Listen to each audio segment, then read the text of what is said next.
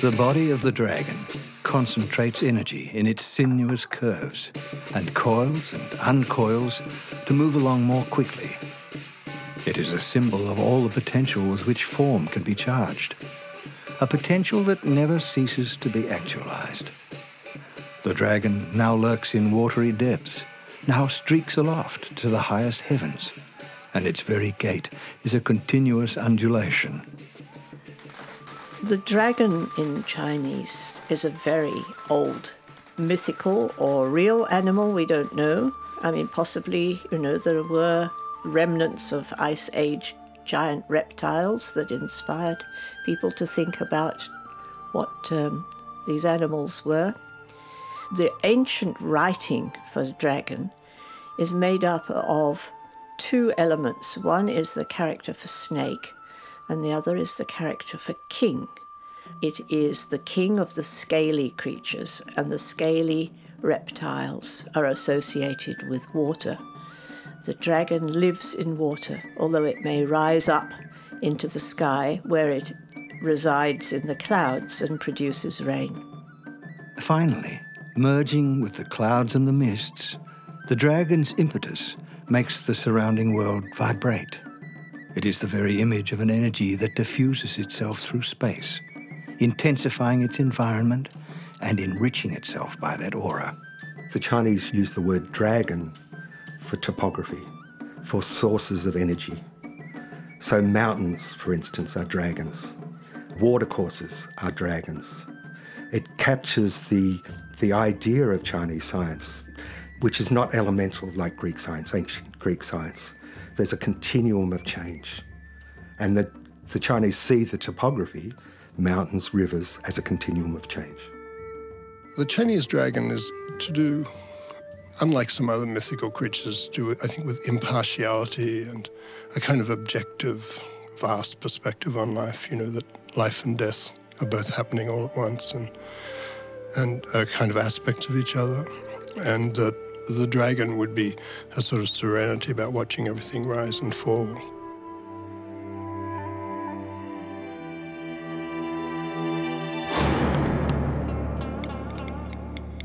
I'm Jocelyn Che. That surname is Chinese. I married a Chinese man. And most of my career has been in the diplomatic and trade aspects of government relations with China. And I've probably spent half my life in what we call the Far East. It should be the Near North. And it might surprise you to know that not everybody in China thinks that dragons are mythical animals. My mother-in-law, who was a very dear lady, lived in North China, told me once that she herself had seen a dragon called a scaly dragon or a jiaolong. And she told me that in the area where she was living in the countryside, engineers came and decided they were going to dam the river. And in order to create the dam, they dropped explosives into the riverbed. And that created a great blast of water and rocks that flew up into the air. And she and all the people who lived in the area actually saw the dragon, which had been lying undisturbed in the bed of the river, rise up and fly up to the sky. And after that, there were droughts in the area, and the whole ecology of the area was damaged. The dragon is a water spirit. The dragon lives in the river, and the dragon produces rain. Therefore, the proper relationship with the dragon is very important in Chinese culture. So the proper relationship with the dragon is to respect the land. Is that part of it? Yes, it definitely is. And there's also the social relationship is very important to Chinese civilization, that people should behave in a harmonious way and respectful way to each other. So if a family is properly regulated, the relations between parents and children, the relationships between villagers, the relationships of local officials to the local community, and the relationship of the emperor in the old days or the central government to the whole people of China, these form a harmonious whole. And these are also very important because they, in a sense, mirror the relationship between heavenly spirits and between heaven and earth. My name's Michael Payton, Dr. Michael Payton from the University of Sydney. I became interested in dragons in terms of translating from my honours degree texts on feng shui, the Chinese idea of the energy of the land. I realised early into the translations that the Chinese use the word dragon for topography, for sources of energy. And one of the texts that I translated was the Water Dragon Classic, which is the late Ming dynasty around 1600, which uses the idea of water as the dragon, water as the source of energy. I lived in Cooma. I went to high school in Cooma, and mountains started to really interest me. So I ended up studying geology. I've worked as a geologist. And in a way, later on when I studied Chinese, the whole idea of Chinese geology, geography really interested me, and therefore my interest in feng shui. That feng shui is not what Women's Weekly, Women's Day says it is. It's not necessarily where you put your bed or your desk. It's much more the idea of the energy of the land in relation to mountains and rivers. There are 3 great rivers in China: the Yellow River, the Yangtze River, and the Pearl River in the south. And the Chinese civilization grew up in the cultivated areas that were watered by the rivers. The Chinese were some of the first people in the world to develop irrigation, and the mythical founder of the Chinese nation was the Emperor Yu, who tamed the rivers, who learnt how to divert water for its use. And of course, if there's too much water causing floods, that will be a disaster for the people. If there's not enough water, there are droughts, and that's also a different kind of disaster. So the use and regulation of water is very important. The earliest text, actually, to use the word feng shui, earliest existing text, is the Book of Burial. Now, the cosmology of the Book of Burial is the shape of the land, yin and yang, and the flow of qi in relation to that. The whole idea of qi in terms of this fertility, energy of the land, is to accumulate it, to accumulate vital energy, shang qi as it's called.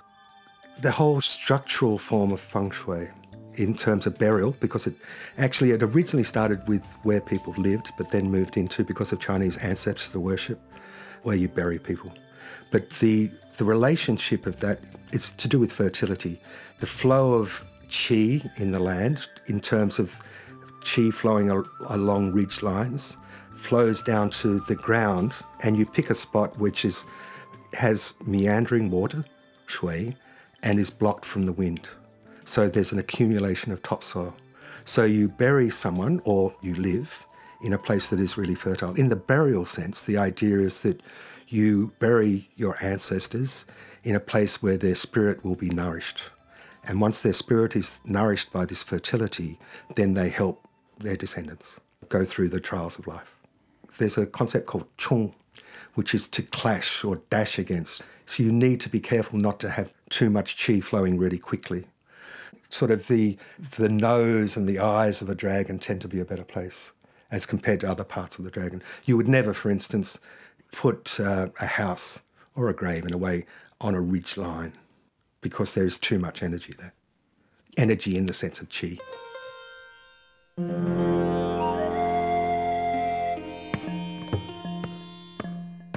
The dragon is a constantly evolving creature with no fixed form. It can never be immobilized or penned in, never grasped. It symbolizes a dynamism, never visible in concrete form, and thus unfathomable. I'm John Tarrant, and by trade I'm a Zen teacher, and also I have a PhD in psychology, and so I did it for about 20 years. I did a practice in Jungian dream work, but I'm mainly interested in the transformation of consciousness that comes through Zen koans and meditation. And mythically, dragons are part of that tradition. In the koan lines of Zen, often dragon is a name that's passed down. And because I'm from the south, because I'm originally from Tasmania, my teaching name was Southern Dragon, referring not so much to the European dragon, but more to the Asian dragon, which is a flying creature and to do with water and clouds, and in some way an expression of eternity. For me, the Chinese dragon is to do, unlike some other mythical creatures, do I think with impartiality and a kind of objective, vast perspective on life, that life and death are both happening all at once and are kind of aspects of each other, and that the dragon would be a sort of serenity about watching everything rise and fall. And also, in some sense, the way that when you're at a moment of peace or perhaps you're out hiking or you're at the ocean and you look around, you see the beauty in each individual thing. And so that kind of consciousness would be that spacious, sort of slightly voluptuous awareness of things and how everything is beautiful. So that would be a sort of dragon kind of impartial consciousness. And something that is coming out of eternity, but is still pretty close to eternity. It's not very far away from eternity. Like Rilke's poems, perhaps, but not so much like Neruda's poems. And is there any Rilke poem that strikes you at this point? Yeah, the Ninth Elegy, probably, about you could take many different forms in life, but here you are just appearing as a person.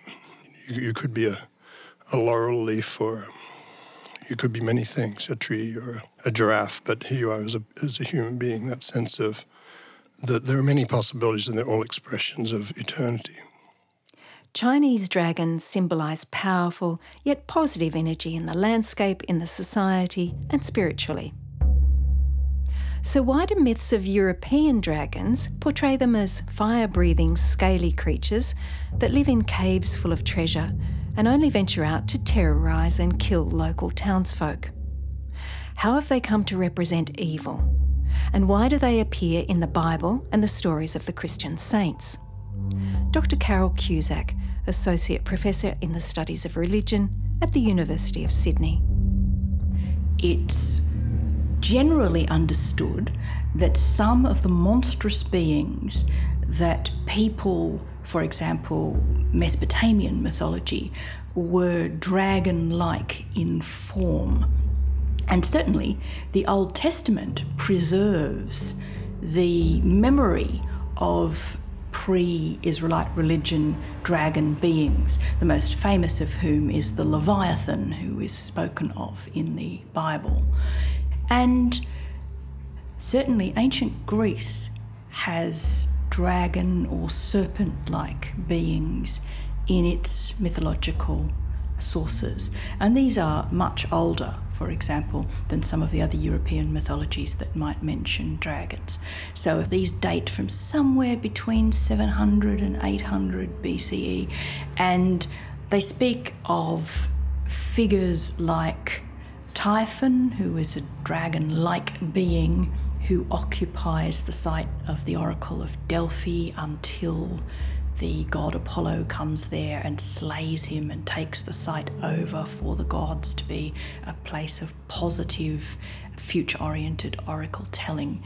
And they reflect the fact that in Indo-European mythology, of which Greek and Roman and Vedic Indian and then the later Germanic and Celtic mythologies all form part of an interrelated family, there is one really major myth in Vedic Indian mythology where the god Indra defeats a dragon who's called Vritra.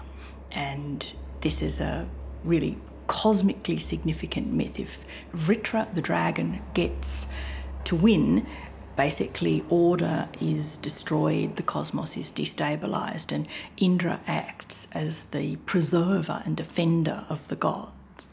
And so when we see Apollo defeating Typhon in Greek mythology, it's taken to be a reflex of the same kind of idea, that the dragon represents not exactly evil, it's wrong to ascribe a moral dimension to it, but at least cosmic disorder, the forces of chaos.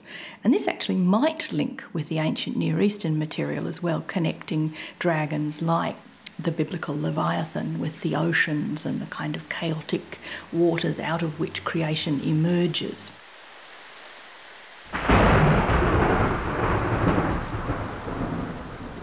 Stephen Gridanis is a film critic for the National Catholic Register and the creator of decentfilms.com.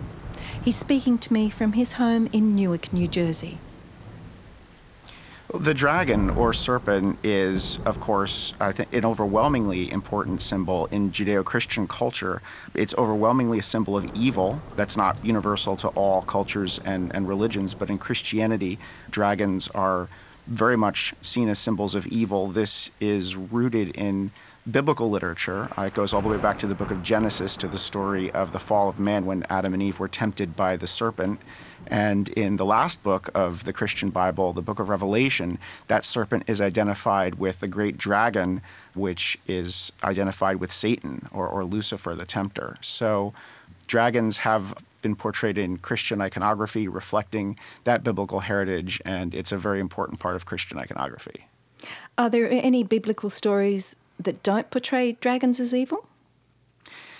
We do see more positive references and diverse references to dragons in the Bible. There is a psalm, Psalm 148, that says, "Praise the Lord from the earth, ye dragons, and all ye deeps."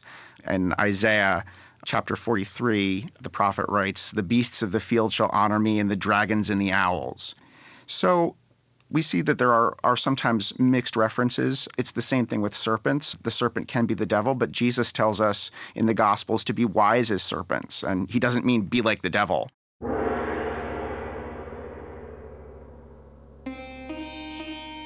What is the Blue Dragon's Cave in Zen Buddhist mythology? There's a great old teacher called Yuan Wu was his name. And I'm actually translating some of his work at the moment. And he wrote a famous book called The Blue Cliff Record because it was written at a beautiful place in the mountains called the Blue Cliff. And it was a collection of koans, sayings, healing stories, questions, really mythological situations that you have to live your way into. And he said, "How many times have I gone down to the Blue Dragon's Cave for you?" And it's just one of those enigmatic, poetic sayings. And he means, how many times have I entered the world to try and teach you? How many times have I risked sorrow and joy and life and death to teach? And so the Blue Dragon's Cave is a place where things happen, where you do things, as opposed to the sort of place of where nothing happens, where everything's at peace already. And the koan's capping verse is, "The cave of the blue dragon is ominous. Only the fearless dare to enter." So how does one advance into the cave of the blue dragon with that fearlessness? Well, I think, how when sometimes you fall asleep and then you wake up and you haven't quite assembled your consciousness yet. You don't know who you are. You don't know that you're important yet. You don't even know what gender you are. And most people have had some experience like that. Kids have it a lot, but it's like before you've assembled a personality that's brave or frightened, before you've sort of narrowed yourself by deciding quite who you are. The most famous dragons of the Middle Ages, in a Christian sense, are the dragon that is vanquished by St. George, the patron saint of Greece, but also perhaps the dragon Satan, who is vanquished by St. Michael the Archangel and who so often is depicted trampling on the body of Satan in a scaly serpent form. They are very specifically operating within a Christian framework, and St. George's dragon slaying is a very typical heroic male saint vanquishing evil, vanquishing enemy of humanity. The saint stands in for the god as the hero of the community who preserves the community and makes its boundaries safe for its members by slaying the threat, the enemy that comes from outside.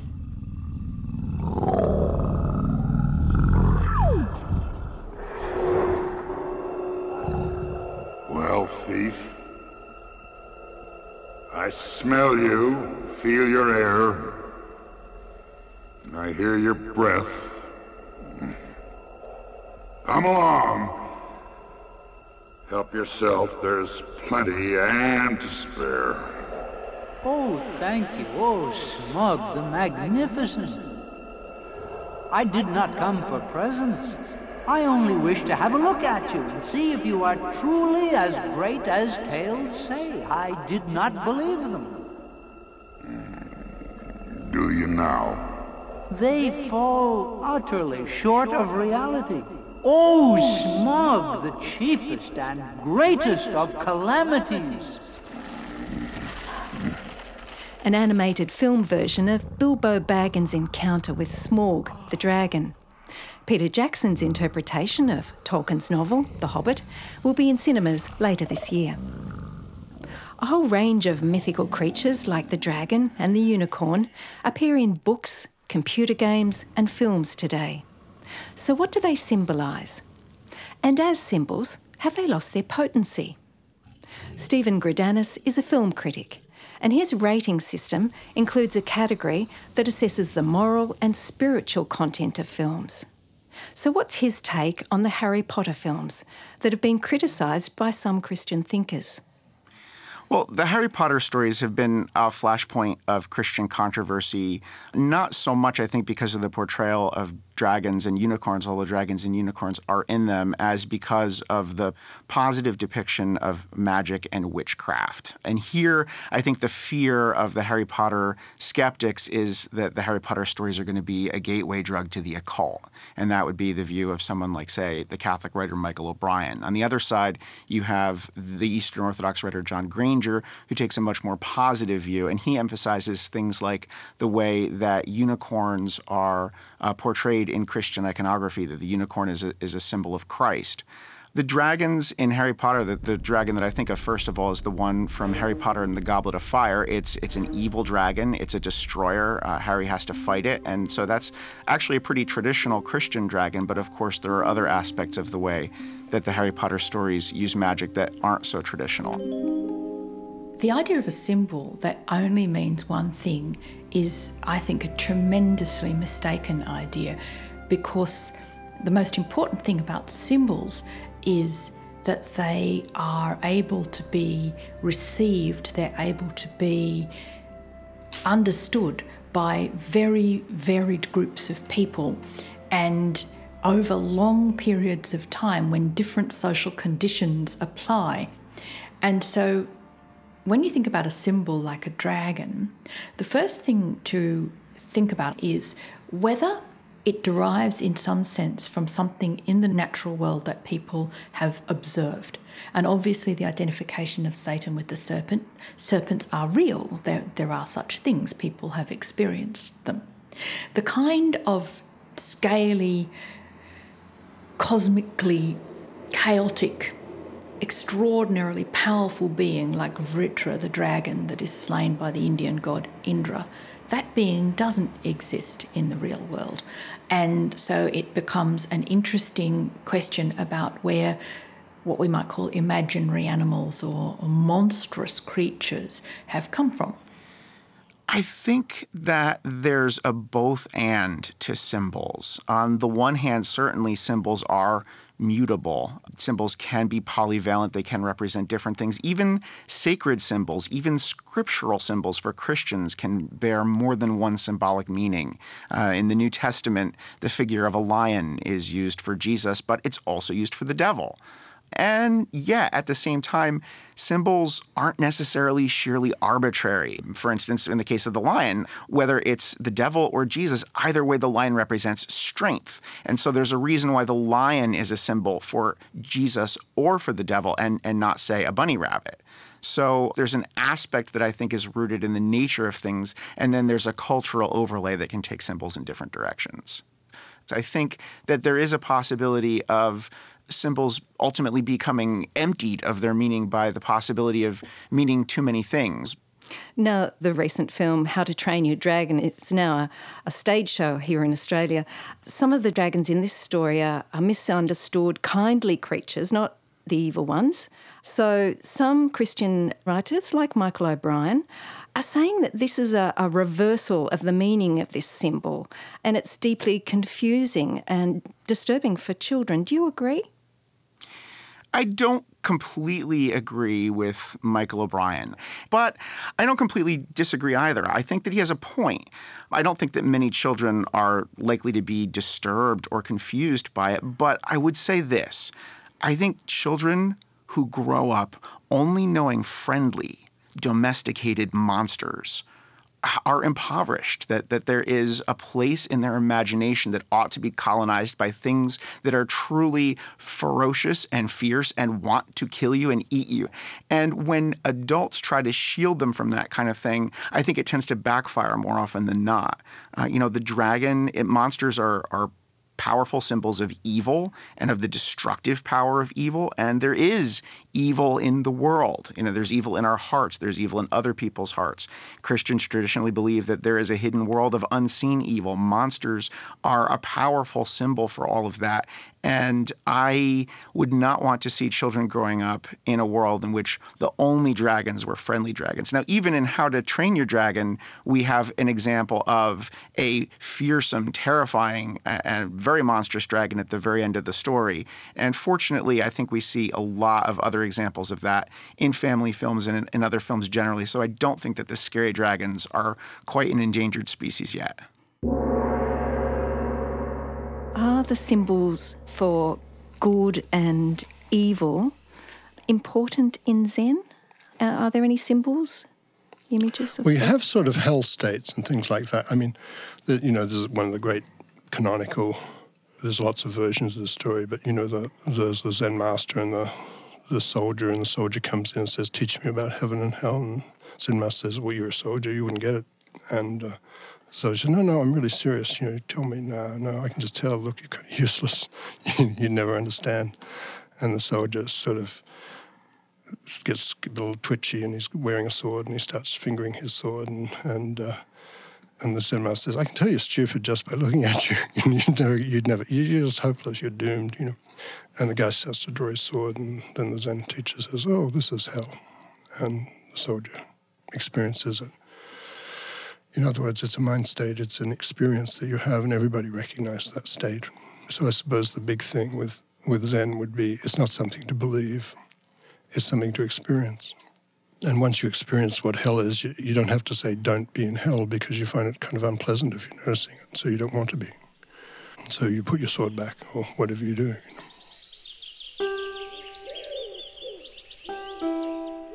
On RN, you're listening to an encounter about mythical creatures that still inhabit our cultural and religious stories. What about unicorns symbolising goodness and purity? Where does that myth come from? Dr. Carol Cusack again. Medieval attitudes to unicorns are ambivalent, and this goes back to this issue about whether a symbol can be positive or negative. Most people who know about medieval attitudes to unicorns know the magnificent set of 6 tapestries that are in the Musée de Cluny in Paris called The Lady and the Unicorn. And these contain typical medieval motifs, beautifully, sumptuously dressed lady, her maidservant, musical instruments, many animals, forest settings, and the myth that underlies that is the idea that the wild unicorn, which is generally not tame, is not able to be tamed, will nevertheless place its head in the lap of a virgin if approached peacefully. But of course, there is another set of very famous medieval tapestries which are known as the Hunting the Unicorn tapestries, and they portray the unicorn dying violently at the hands of hunters, which would suggest that at least in some parts of the Middle Ages, medieval social worldview, the idea about these monsters that didn't fit the pattern of the natural, normal, God-ordained world were somehow perceived to be threatening, even if in general the unicorn's characteristics were seen to be positive.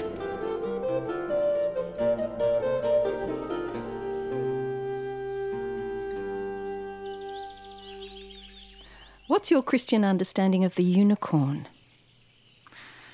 In Christian medieval thought, the unicorn is often identified as a symbol of Jesus Christ. And I think that was the way that Christians approached a lot of powerful images in previous cultures and previous mythologies. The unicorn was conceived as a creature of perfect purity. It was small and humble on the one hand, but it was also powerful and indomitable on the other hand. The single horn was connected, not necessarily terribly persuasively, to the oneness of Christ and the Father by St. Ambrose. In particular, the power over the unicorn of a virgin was connected with the relationship of Jesus Christ with the Blessed Virgin Mary and with her intercessory power with her son. Unicorns, I think, are a lot less common today than dragons in the movies. We see a lot of dragons, not so many unicorns.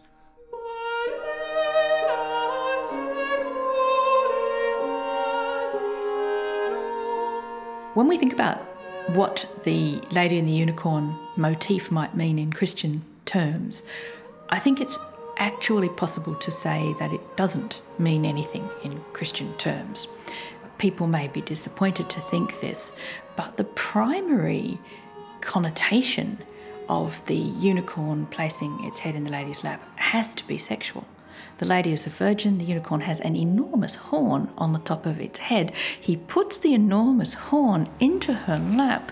I can imagine medieval people who liked very much ribald humour and who are frequent listeners to and enactors of bawdy stories would take that kind of meaning from it.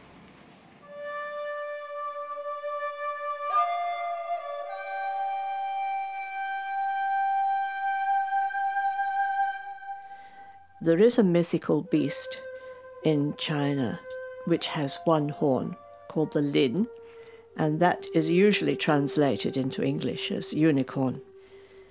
It's said that Confucius dreamt of a unicorn, and this is quite often quoted, and it's taken to mean that the unicorn was very rare, very beautiful, and that the fact that Confucius dreamt of it meant that the time of great good fortune and peace and harmony was about to arrive.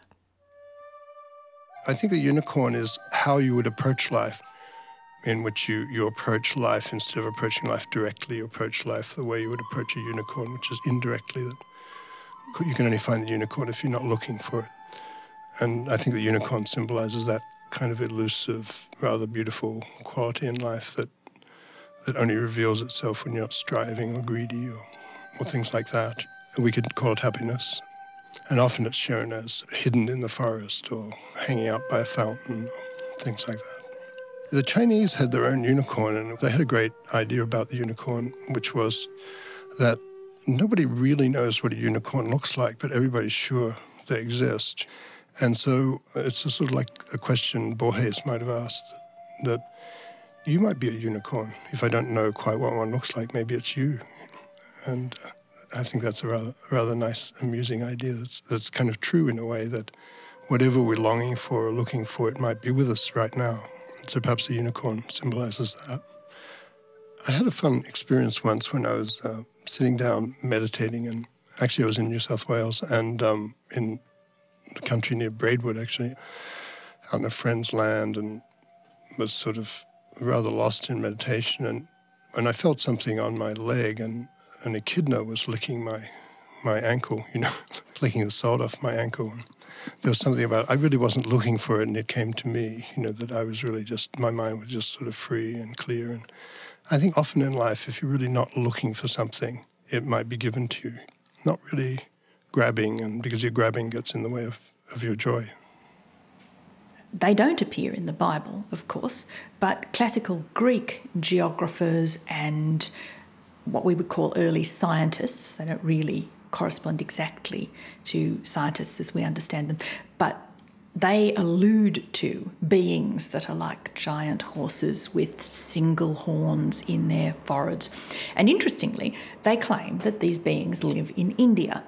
And this brings us to a very attractive element of map making in the ancient and the medieval world, which is the idea that when your real geographical knowledge has run out, it's quite common to see a little dragon drawn on a map with even the legend, "Here be dragons," which means it's really perilous there. We don't know exactly what's going on there. You wouldn't want to go there, really. It's a long, long way away, and you never know what you're going to run into. And I think India, as an origin point for unicorns, India had something of that kind of reputation amongst Greeks. Some people did go there, of course. We know historically Alexander the Great took an entire army there, but it is doubtful whether they gained any great intimacy of knowledge with the culture, and whether it still didn't remain simply a place of unutterable foreignness where such creatures as unicorns and dragons might be found, even if nobody actually ever saw them. So if you wanted to neutralise symbols and say they don't always mean good, they don't always mean evil, you could say, firstly, dragons and unicorns signify exoticism, places where people have left behind their comfort zone, the familiar, and they're trying to come to terms with something enormously alien. And what about the map that we have of life? And the unicorn inhabits a territory that's off the map. Yeah. We spend a lot of time manufacturing an idea of who we are and then trying to act coherently around that, or trying to explain ourselves really coherently with regard to that. And that actually most of our maps, by definition, a map is not reality, and by definition, reality is more complex and more interesting than a map. And so another name for the map is a kind of bias or prejudice that we have. And so I think one of the things a good koan practice does, or meditation practice of maybe other kinds, I don't know. I don't know about koans.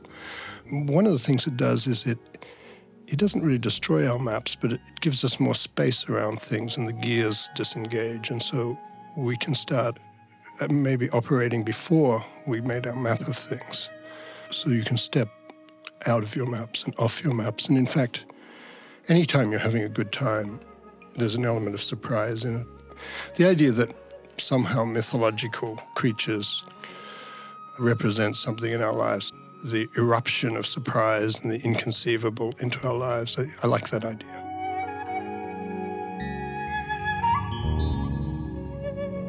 At the edge of ancient maps, dragons were drawn to indicate uncharted waters. So what about mystery, the unknown and the unknowable, for you as a Christian? Is it a mythic creature? We're all finite creatures. Whether we're religious or not, we have limits in our ability to understand the world, and we have limits in what we can know. And religion, whether it's man-made religion or religion that's given by God, is a way in part of grappling with things that are beyond human understanding, why we are the way that we are, what happens when we die. Dragons are a way of grappling with the mystery of evil and why bad things happen, and why bad things happen to good people, and how there can be evil if God is all good and God is all loving and God is all powerful. I think that the inscrutability of dragons, our inability to really understand them and figure out what's going on in their heads, speaks to the mystery of evil. I think that not only befriending dragons and taming them, but even ultimately understanding them would be to diminish them. I think at the end of the day, there's some value in the fact that you don't really understand a dragon. You just know that you have to get away from it or fight it.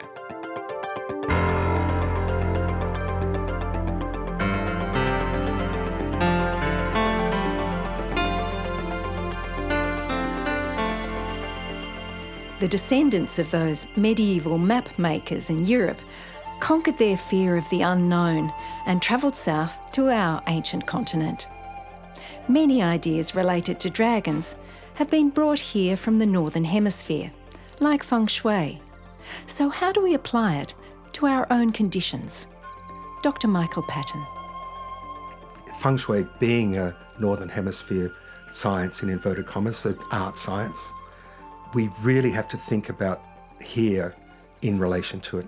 We can't think above our surroundings. We need to fit in with the surroundings that we are in and work with it. So we have to look to the north for the sun. In fact, interestingly, all the Taoist Chinese temples built in Australia faced the south for a long time until a temple was built in Glebe, which faced north.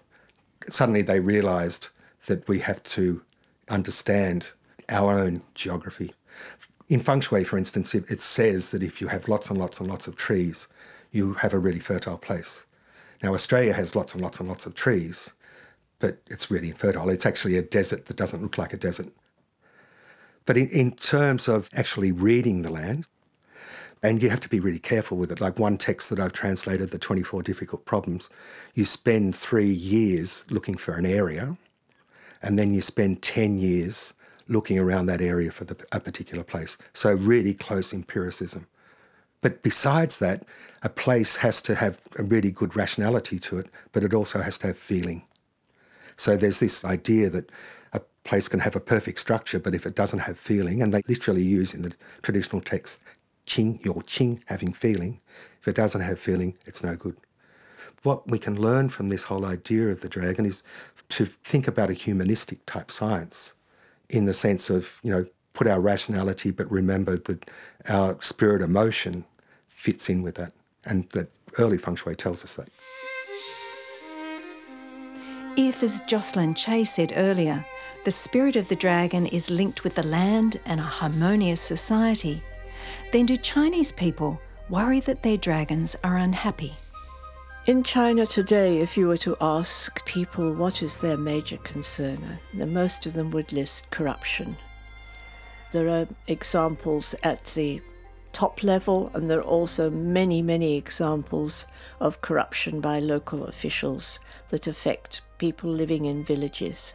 People, for instance, who lose their homes and their fields because the local officials have done a deal with some entrepreneur to give that land away for development. And are they concerned that that relationship between the natural world and society, that'll be upset and the natural world will react? Certainly there's also a growing environmental lobby in China. But I think most people have lost their connection with traditional ways. You have to remind them. China has been through so many decades of unprecedented unhappiness, of social upheaval, of civil war, of disasters of one kind or another, and a period when people were forbidden to practice any of their traditional, for instance, sacrificial rites to ancestors, tending their family graves. So the local culture was destroyed. And there's a kind of a spiritual hunger amongst people there, but it's a very inchoate, unexpressed and difficult to define kind of a spiritual hunger. I don't think people can really give voice to it properly. They're on a spiritual journey, certainly. They're searching for answers, but I don't think they have generally found the answers.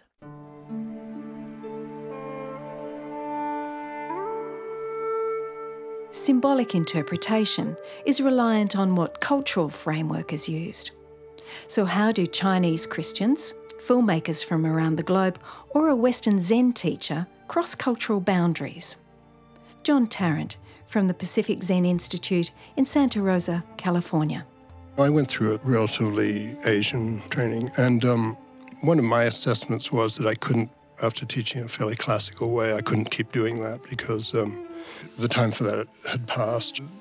Whatever the great Chinese masters had learned was a real thing, but putting it in Japanese medieval forms for me wasn't doing it, and I didn't think it was something that would endure, so my big interest was to have people look inside their hearts and find what rises to meet that kind of learning.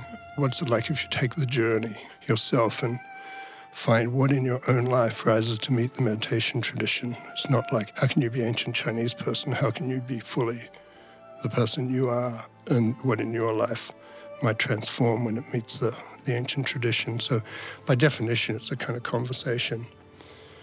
You know, I think all great spiritual traditions have some kind of conversation with different elements. With the Zen koans, I have a project of finding Western stories and, in one case, an Aboriginal story that can be used as koans quite successfully and have the same effect the old Chinese stories had on people when they meditate with them.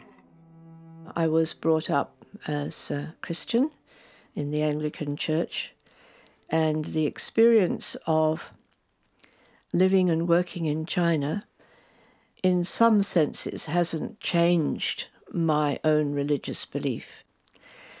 But one of the things which I think has impacted me perhaps more than others is the kind of Taoist belief that the universe is one.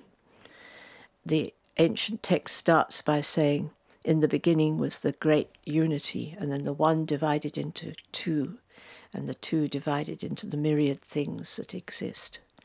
So the whole universe has both a unity and a diversity within it. And that what we do as human beings, how we treat each other, doesn't just impact on our human society, but also on the natural world, and that we should be working towards not only the restitution of our own souls and our society, but to returning the natural universe to the balance and beauty in which it was created. These days, when more and more Chinese people are coming to Australia, we also find that there is a growing number who are coming to churches in Australia. For those people who come to Christianity from a non-European background, you know, our Gospels and our liturgical practices carry an awful lot of cultural baggage with them, which I think we don't realize how hard it is sometimes for people from outside our culture to understand. These are all new things for many people from Asia, and a lot of time is spent in Chinese churches simply teaching what the gospel stories mean and explaining the significance of the background. Are you finding there are films that convey mythical stories of our times that are blending cultural stories and religious symbols? Yeah, it's definitely true that different streams of cultural influences can be blended in the same story, and that's definitely the case in the world of film, where you might have a Western novel that's interpreted by an Eastern filmmaker or an Eastern myth that is filmed by a Hollywood studio. And that kind of mixing of one thing with another can leave you in some interpretive doubt as to how to take the symbol. Should I see this through a Western matrix or an Eastern one? If there are mythical creatures all around, what do you do if you encounter one? What do I do when I face a dragon in spiritual terms? I try to do the opposite of what Adam and Eve did in the Garden of Eden. Instead of hiding and being absent the way that Adam was, or debating with the serpent and trying to answer him tit for tat, I try to turn to God. I acknowledge my smallness. I acknowledge my inability to deal adequately with the evil, and I place myself under his protection, and I trust in his grace. Why doesn't everyone see unicorns if they're there to be seen? I mean, if you see one, is there more chance that you could see others? That's great. Yeah. Yeah, if you see one unicorn, of course you'll see more, because you're looking at something and not realizing it's a unicorn. You're looking at your best friend and you don't realize she's a unicorn. And then you notice, and then maybe you'll see your friend differently, or maybe you'll see your kid differently, or maybe your enemy. Did you have trouble seeing your first unicorn? I noticed that I was separated from life in certain ways. I would, I was one of those young people who was really busy and had a busy mind. I'd be looking out over a river or over the ocean and be busy making comments and describing it, or writing poems about it, or writing letters home about it rather than being there with it. And when I noticed this, I noticed that it was unfulfilling. And it's that whole thing about eating a picture of a loaf of bread. And so I wanted to cross over, and I think that would be unicorn's territory. I wanted to cross over into real life. And for me, in a way, I didn't know how to cross over. I didn't know how to be present.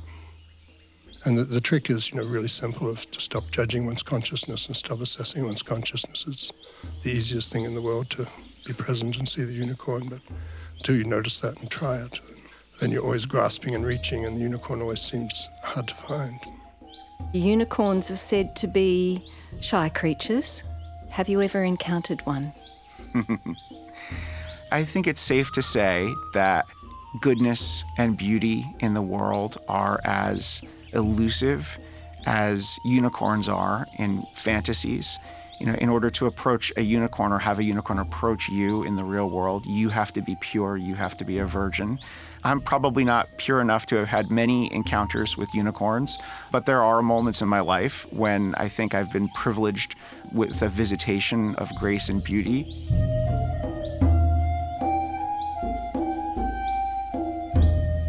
That brings us to the end of this encounter.